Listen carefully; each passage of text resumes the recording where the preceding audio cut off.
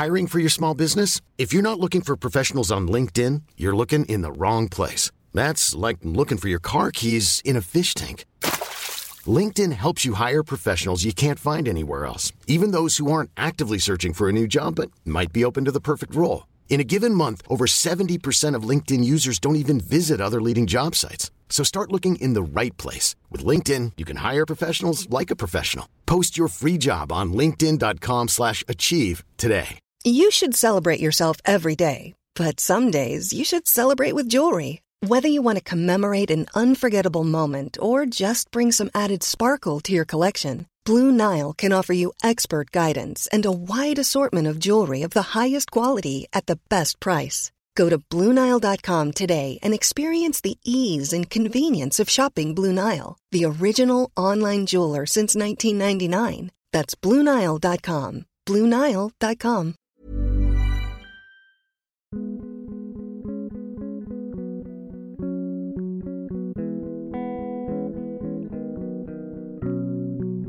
Welcome to the Virago Podcast, a monthly celebration of books, reading and writing, brought to you by Virago Press, the international publisher of books by women.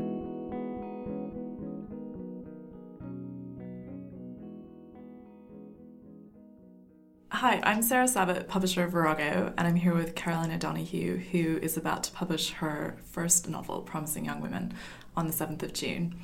And it was the first novel that I bought when I got to Virago, so it's sort of my debut too. But so Caroline and I have been working together for almost 2 years now. I can't believe it's that long. It's incredible, isn't it? I've known you for 2 years. Yes.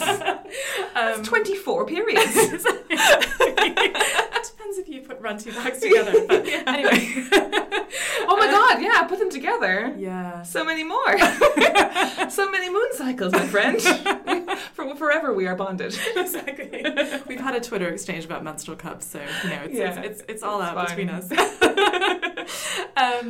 But yeah, so we're here to talk about your book, and it's a book that I absolutely love, and it's been really exciting because over the last kind of 6 months we've had early proofs in and gotten some early reads both in-house and on Amazon, and people are loving what I love about the book, which is that, you know, you start it and you think like, okay, this is a sort of love story that might go a bit wrong, but then actually it goes wrong in lots of unexpected ways. Yes. And it's sort of darker and weirder and edgier than you expect, and it's very timely, which maybe we can talk about.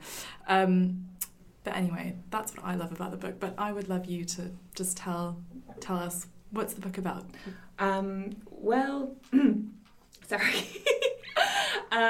In short, on a basic plot level, it is about a young woman called Jane. She's 26 years old, and she's sort of woken up in that very quarter life crisis way. It's kind of a trendy way of putting that, but her sort of big kind of post-university relationship has broken down. With it, she sort of lost the friend group of like smug coupled up people that she made while in that relationship. She's looking around and realising that she's not really put a life together in this however many years, 3 or 4 years she's been in London. She doesn't really have any close friends. She's been working at this job, very low level, in an advertising agency, and but not really made any headway. She's just kind of another face among the crowd there. And she's like, oh, wow, I have nothing. I truly have nothing. The one thing she does have, though, is that she has this online presence called Jolly Politely, Dear Jolly, who gives this very acerbic kind of occasionally compassionate advice. Mm-hmm. And this is the kind of place where Jane's sort of promise of the title is kind of realised. And so she kind of potters through this, and then she eventually... probably because of her vulnerability being in this position, she has an affair with her much older male boss, Clem. And after that, he's also married, if I didn't mention that, which also always throws a spanner in the works. And as their relationship progresses, we see she kind of loses herself in this affair, not just emotionally, but very literally. So her body starts to change. Her reactions to things become very unreliable, and she sort of falls down this sort of rabbit hole of darkness and strangeness that we follow throughout the book. Sorry, it was a really long elevator pitch. It was like an elevator pitch with stuck on the 11th floor. haven't taught my author how to do an elevator pitch. Never mind. One thing I wanted to mention is that is the timeliness and post Me Too. But obviously, you started writing this book way before that. Way before that, yeah. Which I can attest to. We acquired the book before that all happened. Yeah. Was it November 2016? Yeah. So way before Me Too. And I wondered how, sort of how you found that, sort of knowing that you're writing a book about this subject, which is suddenly like in all the news headlines, and how does that feel? It's incredibly strange because, for me, yes, it is in all the news headlines, but it almost feels like, oh, people finally care. Do you know what I mean? It's not that this is suddenly topical because there's been a burst of sexual harassment. Yeah. It's because there's been sexual abuse and sexual assault with the workplace ever since there's been a mixed workplace, right? Or even not necessarily abuse that's powered by gender. There's always been abuse where there's power.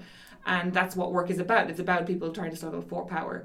So it's a fascinating subject, and obviously really compelling when you're a young woman, because you find yourself on the receiving end of so much kind of power imbalances at work. And so it's funny that like people are kind of pretending that it's come out of nowhere, or that there's a rash of sexual assault, when really this has been in the water for such a long time and it's only now just reaching a boiling point. So it's very funny because like a lot of conversations I'm having, people are kind of like, well, did you know? Right. Were you tipped off kind of thing? Yeah.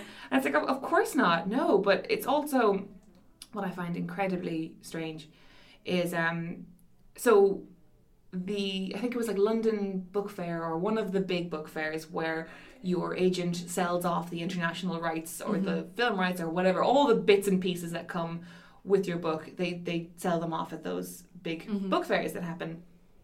And this particular book fair, it could have been London, it could have been Frankfurt, happened the week of the Harvey Weinstein allegations. And I remember thinking, it was like 2 a.m, and I was like, oh my God, I could be the one person who benefits from this. Do you know what I mean? Like, literally, I've written this book about sexual assault in the workplace, and the biggest sexual assault in the workplace story just come out. Yeah. Am I going to, like, make money off of it? And then I was literally, like, 4 a.m. thinking, like, it would be very unethical for me to make lots of money when poor, Salma Hayek has had to suffer. Yeah. And then I was kind of, like, almost primed and waiting for, like, my agent to call me with this huge news that someone's offered me £1 million to publish the BuzzFeed book in America or something, and I assumed that people would want it more.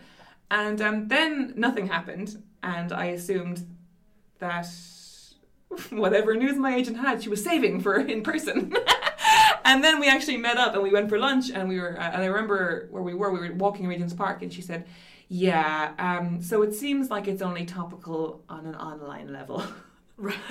And that, people are happy to sort of like and retweet stories about women brought low by terrible men. But in terms of large companies putting large amounts of money behind art that examines it, like, people are still conservative. People don't want to put this book in Walmart, do you know what I mean? Or whatever the case may be. So it's a really, really long rant, but I was just thinking about it a lot today, being like, oh, people are talking about how timely this is, and how that's bound to, like, make me a very zeitgeisty author, but really I don't think people vote with their wallets as much as they think they do, Yeah. Well, and I have to say, because obviously you wrote the book and I bought it, way before Me Too, and I mean, the thing that I loved about the book is how you combine humor and darkness, and I think that I always love that when something makes me laugh, which this book makes me laugh out loud, but also is like really dark and sort of has an almost like gothic feel, which we've got sort of hand with like thorns that sort of, put thorns around it on the cover, which is sort of trying to convey that.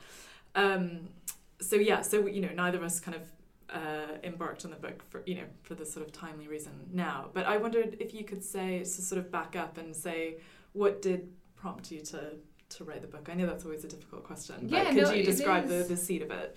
Well, the seed of it was very kind of almost boring and businesslike, in that another publisher approached me to write a book, to write a novel, after they had seen some of my journalism, and I had written some short stories, and I thought, oh yeah, sure, I've always wanted to take a crack at a novel, and now is the time. Clearly the fates have divined this. And so I wrote like a sample, which is about 20,000 words, and I sent it to this publisher through my agent, and what was very clear from it is that it started off as this almost like Bridget Jones type romance, because essentially when I met with this publisher, they said, we want a Bridget Jones type romance. So you and I love Bridget. I genuinely think it's a modern classic, and I say that with no irony whatsoever. And I love writers like Nick Hornby, so I was totally prepared to write that book.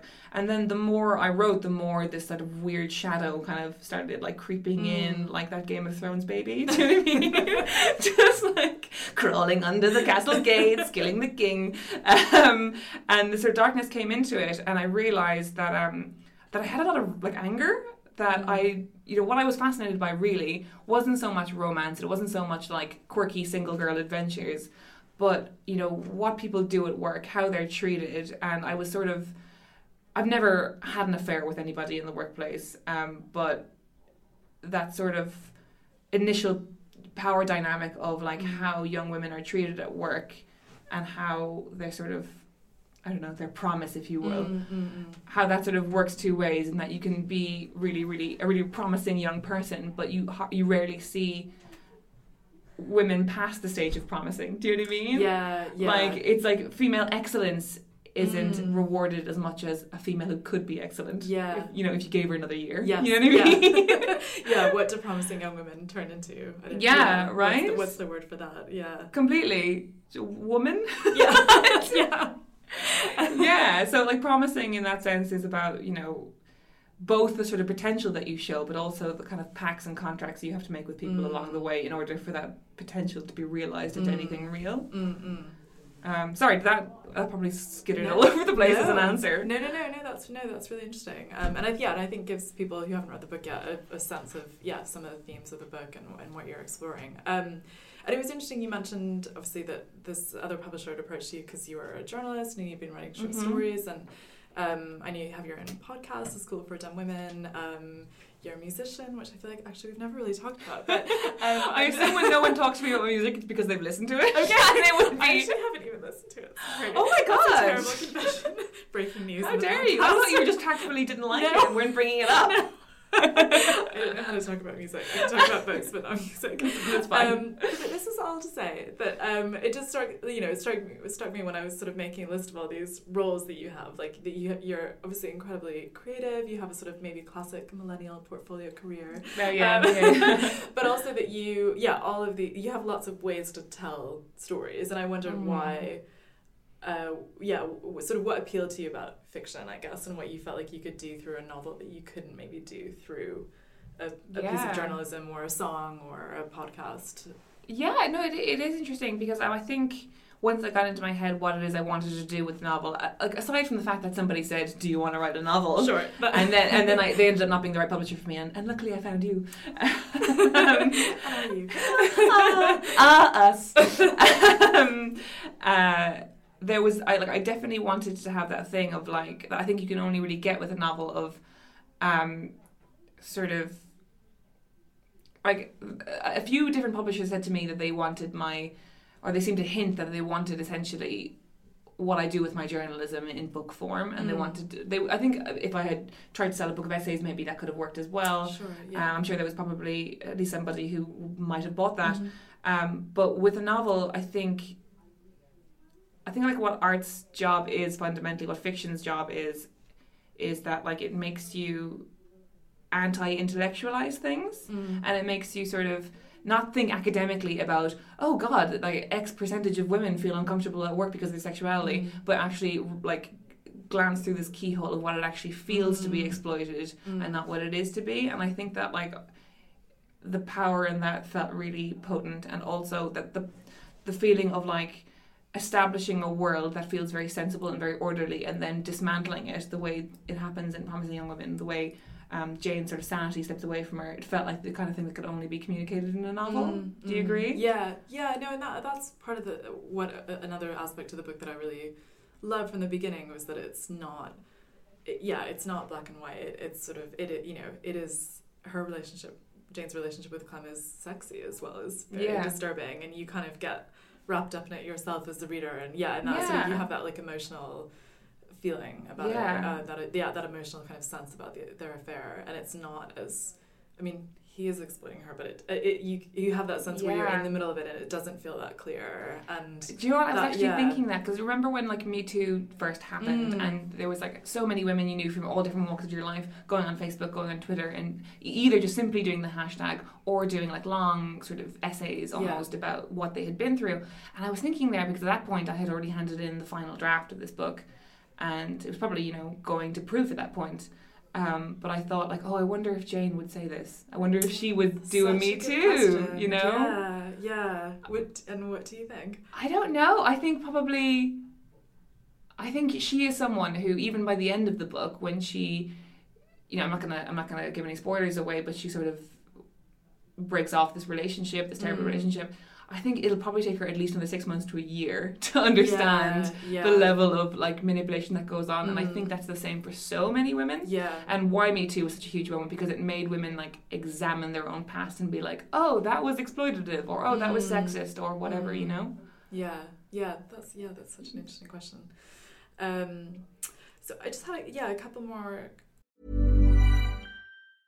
Hey, I'm Ryan Reynolds. Recently, I asked Mint Mobile's legal team if big wireless companies are allowed to raise prices due to inflation. They said yes. And then when I asked if raising prices technically violates those onerous 2-year contracts, they said, what the f*** are you talking about, you insane Hollywood ass f- So to recap, we're cutting the price of Mint Unlimited from $30 a month to just $15 a month. Give it a try at mintmobile.com/switch. $45 up front for 3 months plus taxes and fees. Promo rate for new customers for limited time. Unlimited more than 40 gigabytes per month. Slows full terms at mintmobile.com.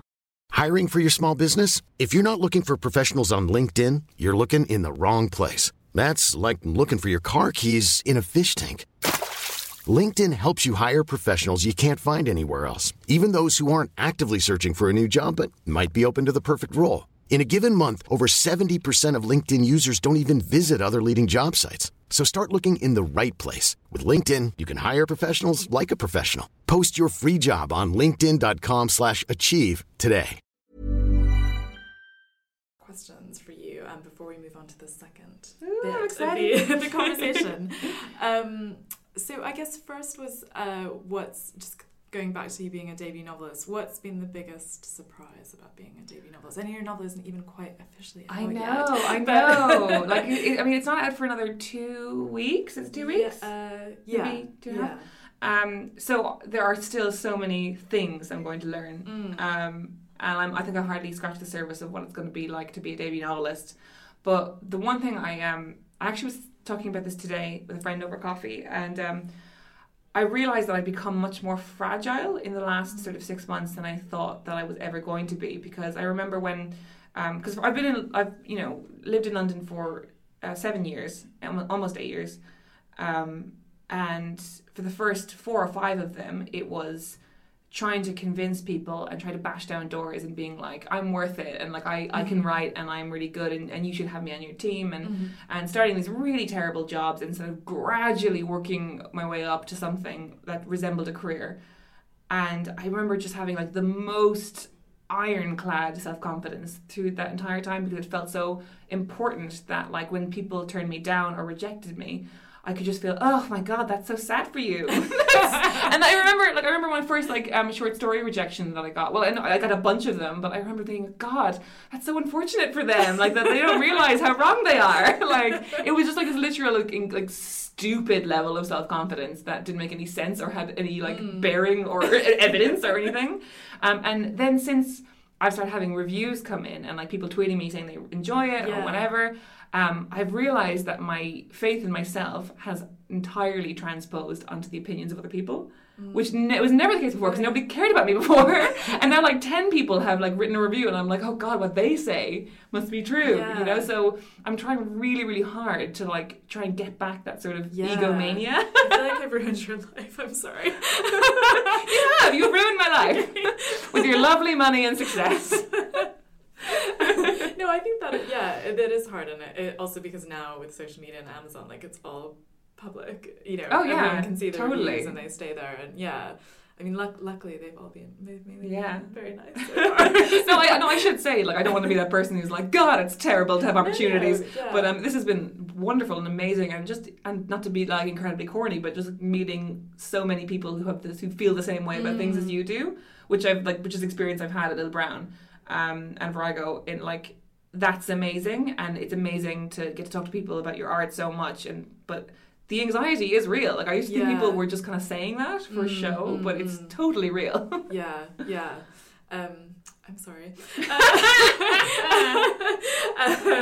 Well, I guess this sort of leads on to the last question I was going to ask you, which is about, so you mentioned that Jane, the main character, isn't, in her sort of daytime life, working in this office, is not very sure of herself and is getting sort of mixed messages about whether she's promising or not, and but then she has this alter ego of Jolly Politely, who's sort of very sure of herself. Oh, sure, and confident. This ironclad confidence, sorry, that you mentioned. And I wondered, what's your relationship with advice columnists? Like, why was that appealing to write about? Do you write to advice columnists, or? No, I've never written to one, because I've like opened many drafts. Okay. But then I would realise that I wasn't looking for a solution as much as I was trying to impress the advice columnists with my skill. But I listen and read a lot of advice columns and podcasts. So Dear Prudence, which is done by Daniel Mallory Ortberg, is like one of my favourites. Obviously Cheryl Strayed is like the best. Like you even like forget about the question by the time you finish. Yeah. She writes like 800 word like piece of prose. Viv Grosskop over at The Pool, who's The Pool obviously being my alma mater. She does amazing work as well with her podcast, and I think in terms of like why Jane is an agony aunt, what I really wanted to like communicate was all these people who have like incredibly confident, like almost patronuses online. Like I always have to remind myself, because I use Twitter quite a lot, like more than I should, and there are so many people who are on my feed and like they're so sure of themselves, and they're so sure of their opinions, and they're so sure of like, Corbyn and Brexit, and like they're so correct, and they call everybody else like garbage if they disagree with them. And I go, oh my god, I wish I could be this sure about myself, about anything, about any of my opinions. And then I click on their profile and they're 20. And it's like, oh, you're just doing this because you're so scared everywhere else in your life, and you need a place to feel like strident, and this is your place for doing that. And it's the same with trolls, I think, right? When they abuse like women online, I think lots of people use online spaces to feel confident and in control. I think that's what Jane uses Jolly. Yeah, there was that amazing story about Lindy West confronting her troll, and he'd been calling her, she's a sort of feminist activist and writer, and that he'd been talking about calling her fat and stuff, and it turned out that he was incredibly insecure about his own weight and his relationship with women, and completely. And he was he made a fake profile of her dead father and started tweeting her or something. It was like hideous. And then you just like this lonely man, this lonely sad man who's a problem with women and doesn't know why. Yeah, exactly. That was an amazing sort of confrontation. So obviously, as far as I know, you don't actually have an online advice column. Maybe you haven't told me that, or you're keeping that under wraps. But to celebrate the publication of the novel, we thought it'd be fun to pose some questions. So we've had some questions from people online and in the office. Now, for clarity, so Jolly is occasionally sincere, but mostly biting. Okay. So should I be sincere or biting? Choose. All right, okay, let's see where the wind takes us. Okay. Okay, so this first one's quite long, actually. Dear Jolly, I'm about to move in with my boyfriend, and it's the first time I've lived with a partner. My problem is my boyfriend's flat is just low-key grubby all the time. I want our home to look nice, but I also don't want to be the only one cleaning or do the emotional labor of constantly telling him to clean. It's frustrating that I even have to think about this when most adults just do this stuff out of habit. All feels very gendered. I'm determined not to fall in the trap of taking cleaning on as my responsibility because that's, quote, easier. It's worth pointing out my boyfriend doesn't expect me to do this or worry about any of this. He does clean up badly when I'm staying at his. He just genuinely isn't as bothered about living in filth as me. Please help. In love with a grot bag. And I'm sure no other women are in this situation. No one's ever experienced this in their lives. No, not at all. This is your life, sorry. There's this whole thing about how you can't change people and you certainly can't change men, and you can't. And especially when it comes to people's habits, it is so hard to change. And also, like I have this problem where I have an incredibly heightened sense of smell, and I also have a dog. So I will like yell at my boyfriend all the time, being like, "Our house smells of piss all the time." And he's like, "No, it really doesn't."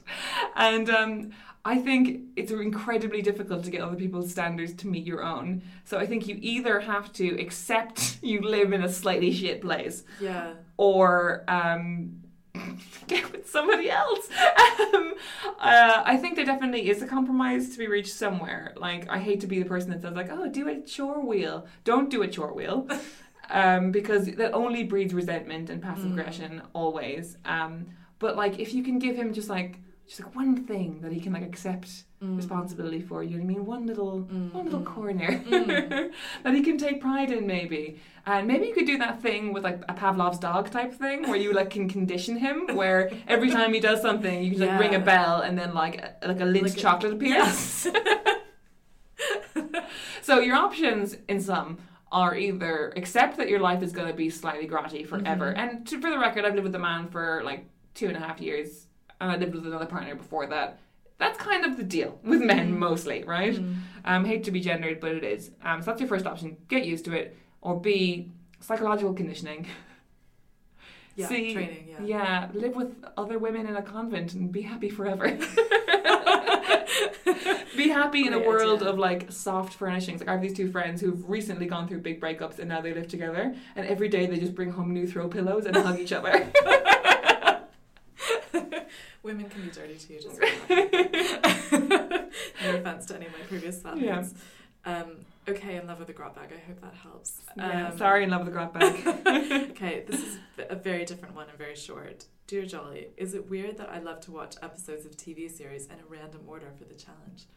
I love this, like, for the challenge. Like, just so is it like she watches like an episode of like The Good Wife or whatever, and she tries like, oh god, is this poster pre-Will dying or whatever? So, yeah, spoiler. And she tries, it's so old now. So then she's just like trying to work it out and be like, oh, where am I?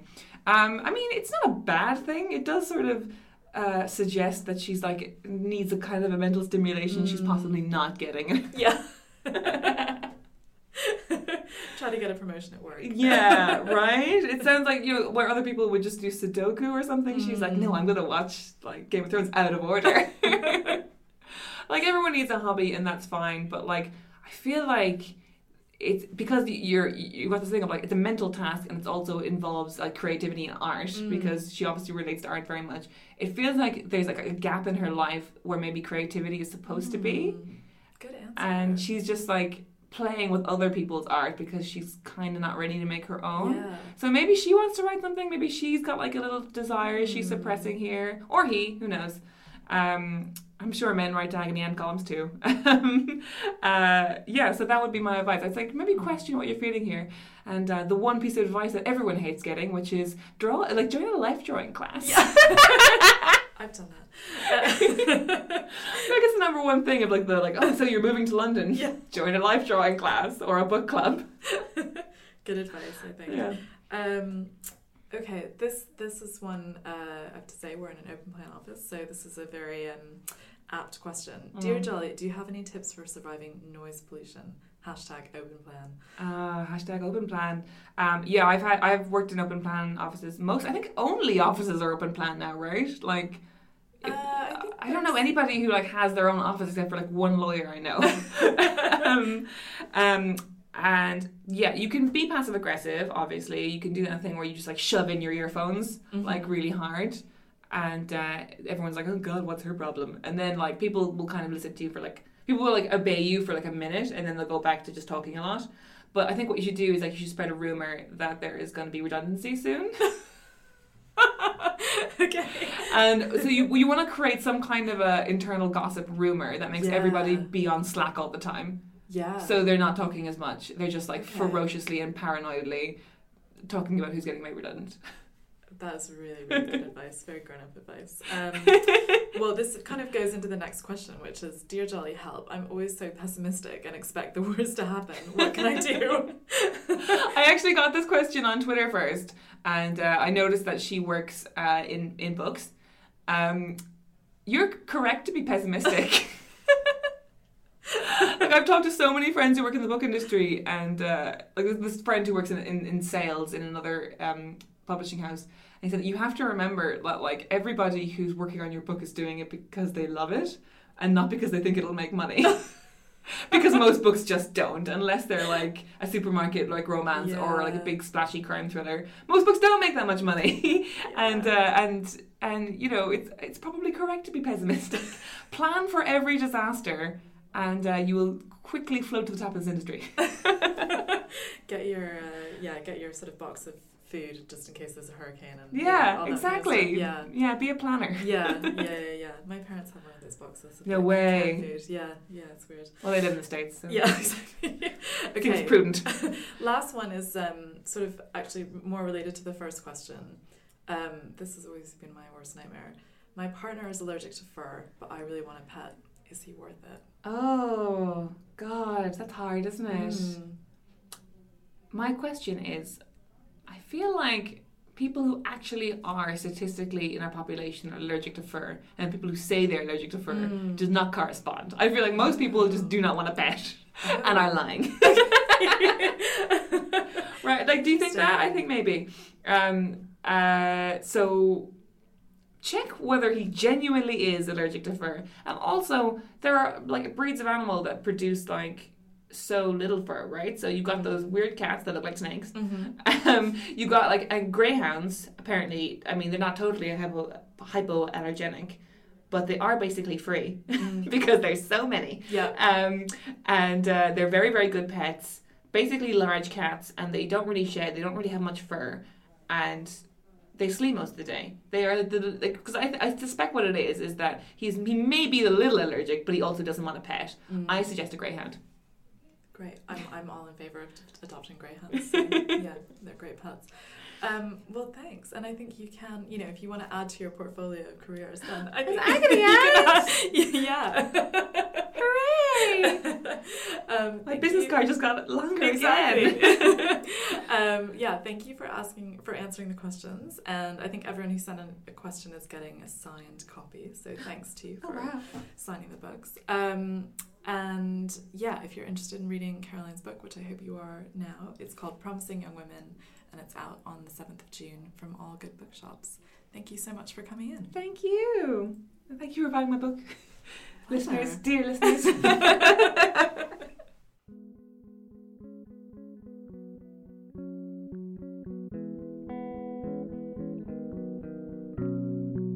Thanks for listening to this episode of the Virago Books podcast. I hope you'll join us again in a month's time for our next episode, for more books, readers, writers, and conversation. In the meantime, please keep in touch and tell us what you think, on Twitter at Virago Books or on Facebook at Virago Press.